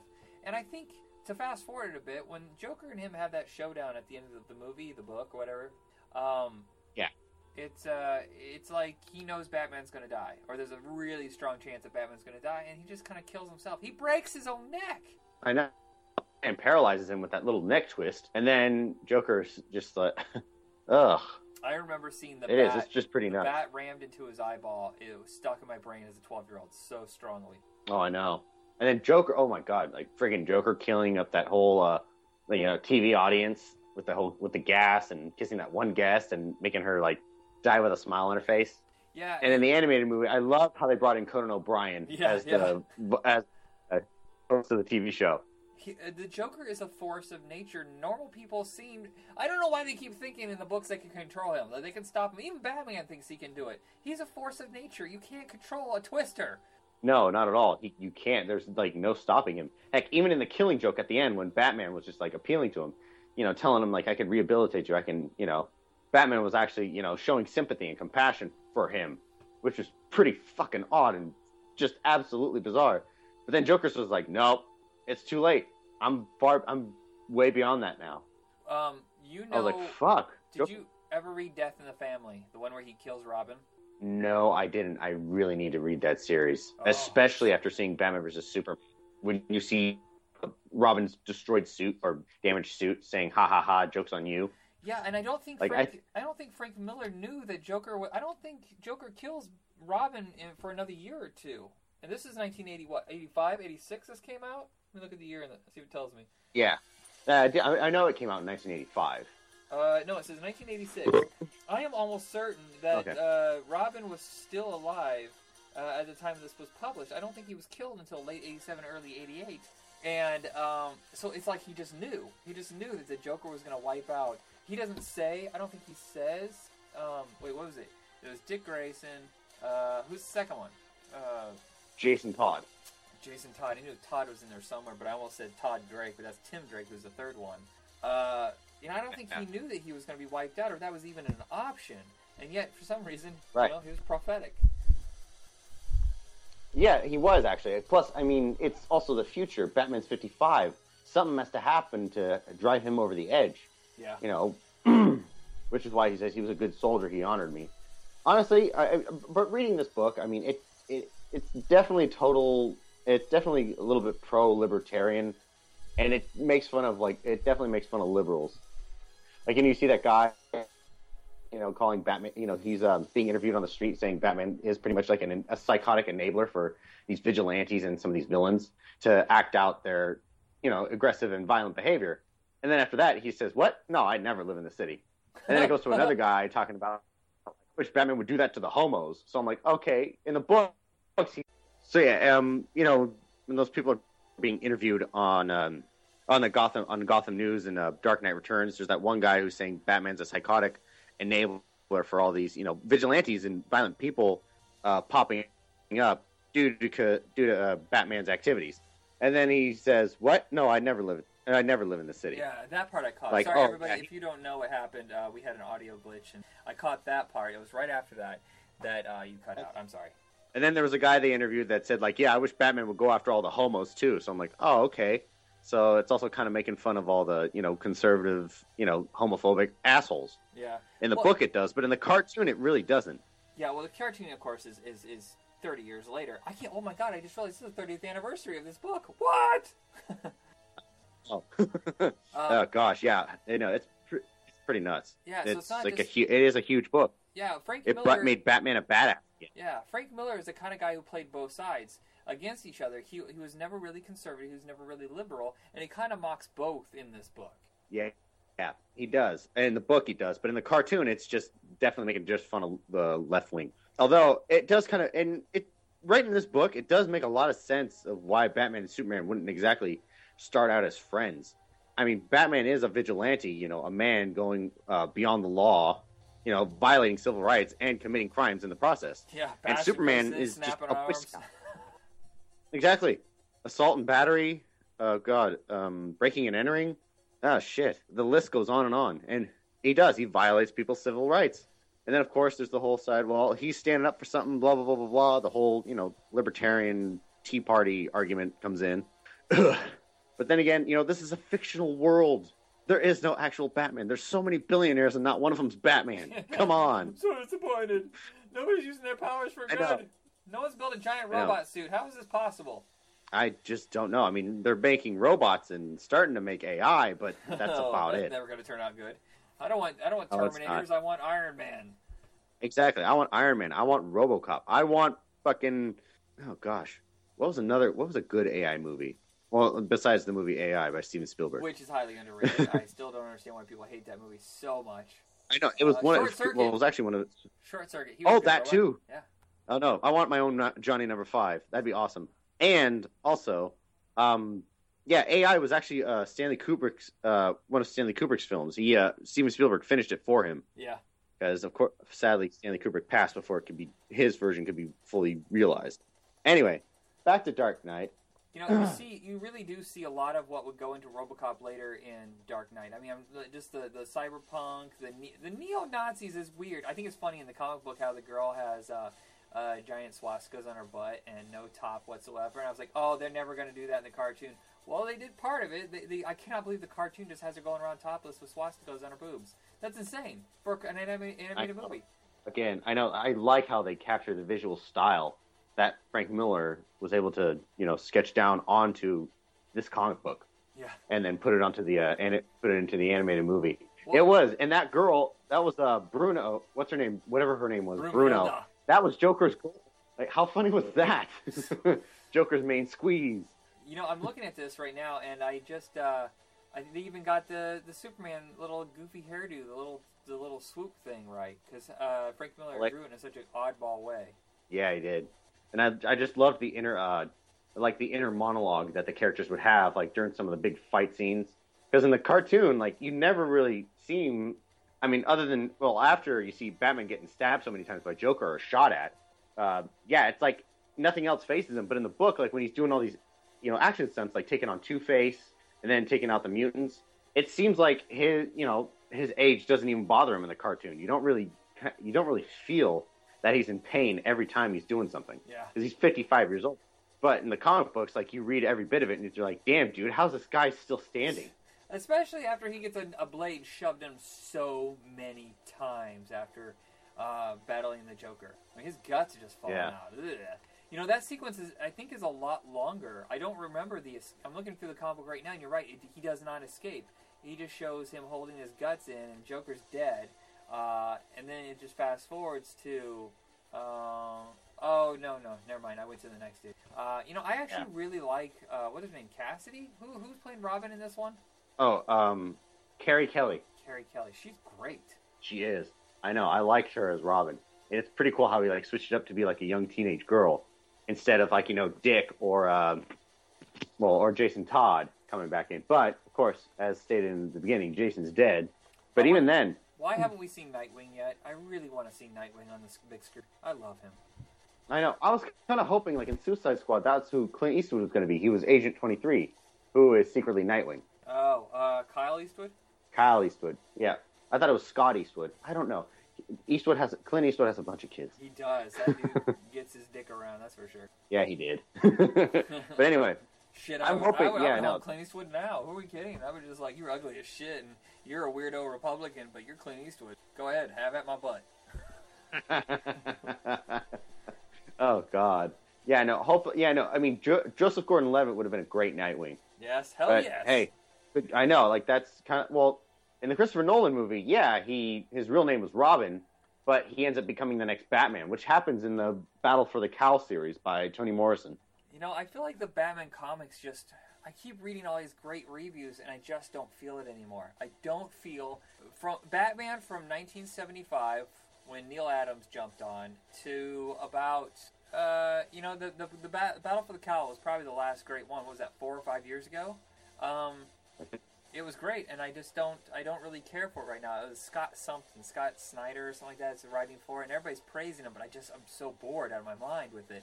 But there is, Batman, I want to say it was Batman Year Zero, I think is a limited series that's out right now in a collected form. It's the best thing I think I've read in probably since Hush, which was Jim Lee's triumphant comic book that he did with I can't remember. I think it was Jeff Johns or somebody. I can't remember who wrote that. But I'll find it for you. I'll find the title, and if you can go find that book, it's astonishing. The art is so good. Oh no! I mean, Jim Lee. Whenever Jim Lee and Jeff Johns get together, it's fucking magical. I mean, look what they did with Justice League. Yeah, I'm gonna look. I mean, who wrote Batman Hush? Yeah, but seriously though, honestly, but when it comes to Dark Knight Returns, Batman's bulk, he's 55, but he's still ripped. He's a gigantic. He'd look like he'd still be a strong man. Well, They Like take he'd be in like the reality strongman competition. the body changes a lot, and he has a build now of the way Stallone is, where he's not burning as many calories because his metabolism is as strong, so he's a little thicker. But it's like a wall of muscle instead of being truly aerodynamic. If you look in the 1980s, Jim Aparo, who is my favorite Batman artist, Jim Lee was fantastic, but it's I think who the first significant artist for a certain character is the one that always sticks in your mind. Jim Aparo is my guy, and he designed Batman so aerodynamic. You know, it would make sense because he has that little rope thing, the batarang, not batarang. What do you call it? Here's the dumbbells have obviously kicked in. Back couplings, back grappling hook. Grappling hook, thank you. You know, the one where he climbs all the walls and swings around, you know, buildings and stuff like that. If a person was to be swinging around all the time like that, his body, every single piece of him would be just so well cut. Because you got to balance, you have all the strength to swing yourself around. And he designed him to look like that. And I thought what Jim Aparo, who also kind of took a little bit from Neil Adams, those guys really designed Batman to look like, if this was possible, if this is a real thing, this is what he would look like. Frank Miller designs him as a guy who has been retired, who doesn't work out as much, who doesn't, you know, has been swinging around for years. He's obviously age has kicked in. Yeah, of course. Yeah, he is. He's just retired and still, like, you know, living on the edge, though. He's still, like, you know, at the beginning of the book, you know, it's him driving in a race car, his own race car, just going as fast as possible, breaking the limits. He's still trying to find some thrill because he just can't get over. You know, I think it's just hitting him at the stage where he could not get over retiring as Batman. Yeah, well, it's forced. I mean, you even see that. Right? They were outlawed, kind of like the way it is in Watchmen. They were outlawed. Yeah, it is. Oh shit! Huh? You think Frank Miller kind of took that like outlawed concept and then brought it into Dark Knight Returns? It was almost True. simultaneously. I think Watchmen and Dark Knight were exactly the same time. Yeah, Watchmen came out in '85 though, but Dark Knight Returns came out a year later. However, when it came to Dark Knight Returns, you see like throughout the book that no matter what, Bruce Wayne cannot escape being Batman. Like when he's like after he gets his ass kicked by the mutant leader, goes into the cave, you know, and then you see him say, you know, I know you're there. You're not finished with me. You'll never be finished with me. And then he sees that vision of the giant bat coming at him. I know it's. I mean, I think it is a personification of Bruce Wayne, like not being Bruce Wayne anymore. He has never been Bruce Wayne since his parents were killed. He is the Batman. He cannot pretend to be Bruce Wayne anymore. Oh, by the way, Batman Hush was not written by Jeff Jones. It was written by Jeff Loeb, fantastic writer, who, some people know this, some people don't, created Teen Wolf and Commando. Yeah, he wrote those and then slowly worked his way towards comic That's books. awesome. He created 2 big hit movies. Yeah. Oh, hey man, I'm sure the comic book world could be able to use. I'll have to look up Hush. I know it's like a huge series. I know a lot of my friends who are big Batman fans and have read the comics. They tell me to read that series. I'll have to look it up whenever I get the chance. Yeah, it's phenomenal. And then the Red Hood. I think the Return of the Red Hood is the sequel to this, and it's really good too. I will say I'm trying to think of something else around this time that would have been.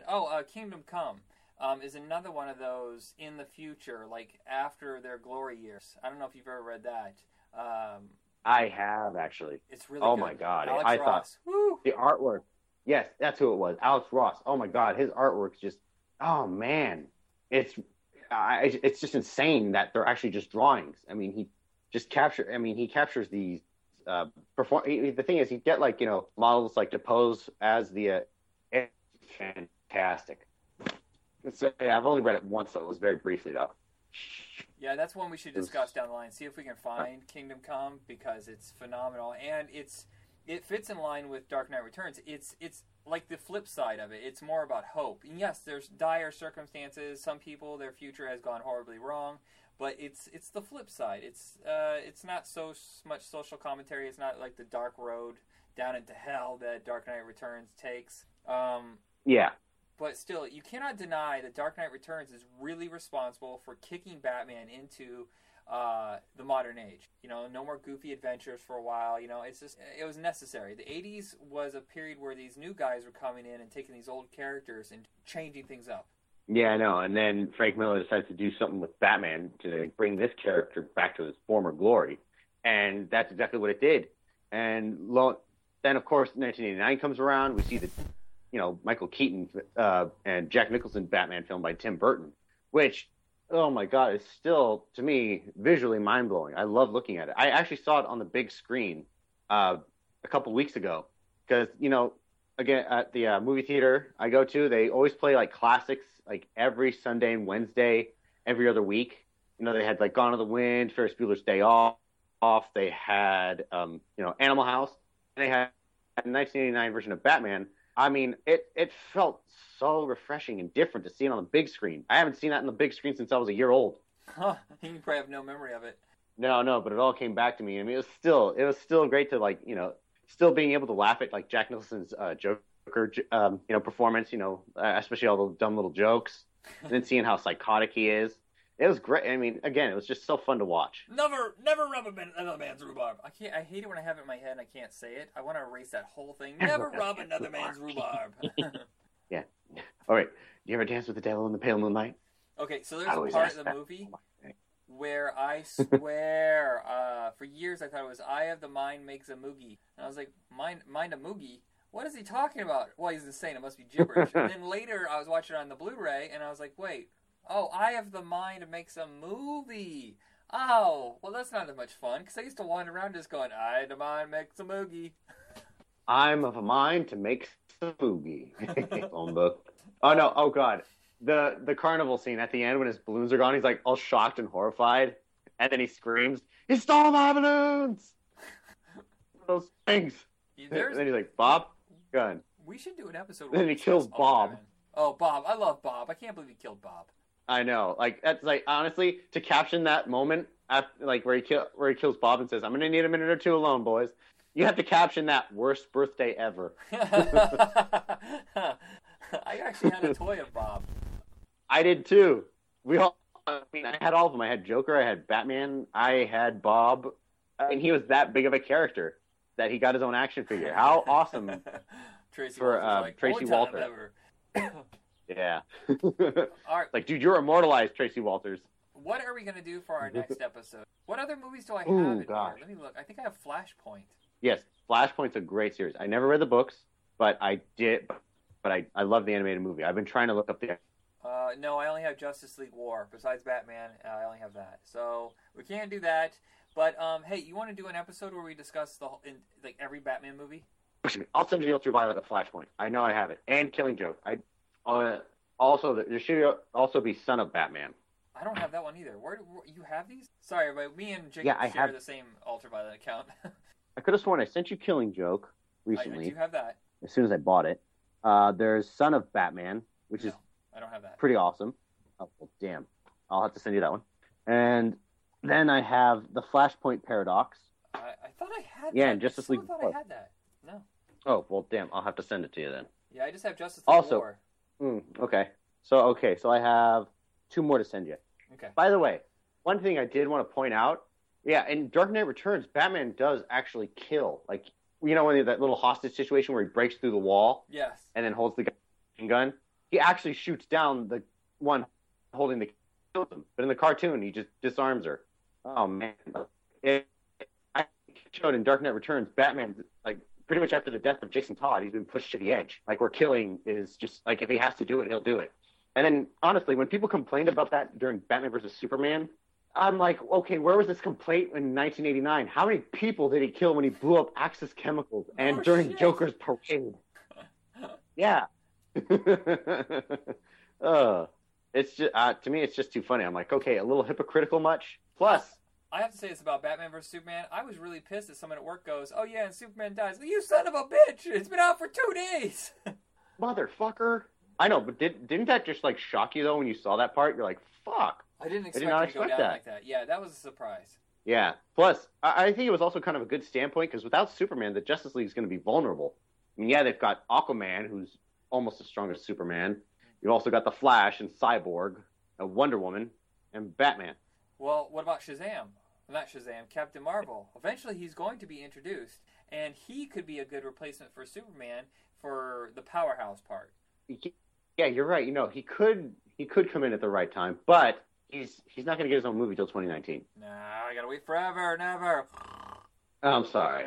By the time that comes around, Dwayne I Johnson know. will be dead. It's just like, I'm 800 years old. I've lived out, the entire universe I've outlasted, but they still won't greenlight this movie.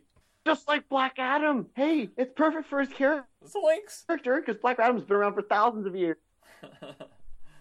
All right, Jacob.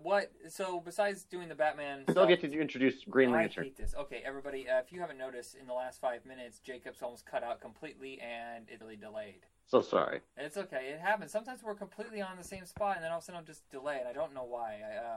I hate it when this happens in a show. Do you want to do the New Warriors? That book I sent you, the very first arc of the New Warriors, the first 6 issues. You want to discuss that on the next episode?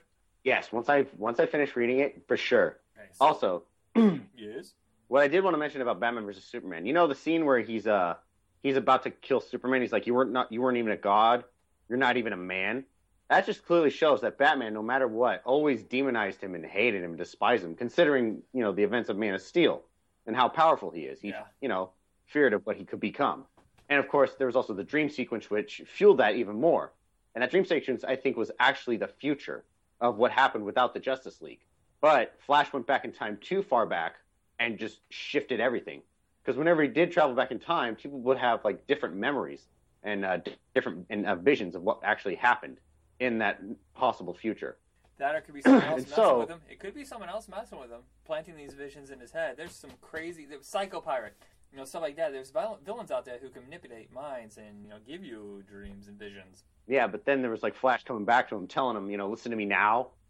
Lois Lane's the key. Fear him. You were right about him. Like, wait, was he right about Superman, or was he right about possibly Darkseid or Steppenwolf? Yeah. So we'll see what happens And also- in the next chapter. True. One more thing I wanted to mention earlier regarding the casting of Batman, an older Batman. They were originally going to go with Jeffrey Dean Morgan, the one who plays Thomas Wayne, his dad, at the beginning of Batman vs. Superman. Correct. Yeah. So what I'm thinking is, casting someone like him being like, a well-known name, along with the woman who plays Martha. She played Maggie in Walking Dead. So I think what they're going to do with the possible Flash movie is the Flashpoint paradox. It's possible. Jeffrey Dean Morgan's going to be, he's going to be Thomas Wayne Batman, and she's going to be Joker. Oh my God, that'd be so awesome to watch. It was actually Josh Brolin they went to first. They offered it to him, and he didn't agree on certain points in the movie, so they had to move on to someone else, and it took forever after that to get Ben Affleck. They went to Josh first. Oh wow. Wasn't he doing like other movies at the time? Well, yeah, a lot of people are doing movies at the same time, but when you want somebody for a big role like that, you want to tie him down, they're going to go to Josh Brolin, but Josh didn't want to sign on for so many movies, especially if he hated being in the costume, so he rejected them. Can you believe that? That's crazy. I know. I mean, well, especially if they're going to be in the big metal costume, that's a pain in the ass. Yeah. But the one that they made for Ben Affleck, the regular, Dark Knight Returns looking costume, that one was actually kind of like made out of like, particular cloth fibers and whatnot. So instead of having to build the suit like they did in the old movies, like from Batman 89 to Dark Knight Rises, they actually went with something that would still look sturdy and like, again, have a tribute to the old costumes, but without it being a leotard. Yes, that's kind of a retro feel to it. Hey, everybody, we're kind of getting to the end of this episode here. Before we go, I want you to check us out on Facebook under Back in Tunes. Now, yes, it says Back in Tunes, it's animation, but we have added comic books to our topic of discussion. I think cartoons and comics go well together, especially since there's so many cartoon adaptations of comic books and vice versa. So you're going to find episodes of Comics on Infinite Earths on the Back in Tunes page, which is our regular show. If you like cartoons, me and Jacob not destroy, that was the wrong word. We discuss and do like a history lesson and kind of a commentary on pretty much every single piece of animation is the plan. So right now we're on our like 105th episode, so if you like animation, come and check that out.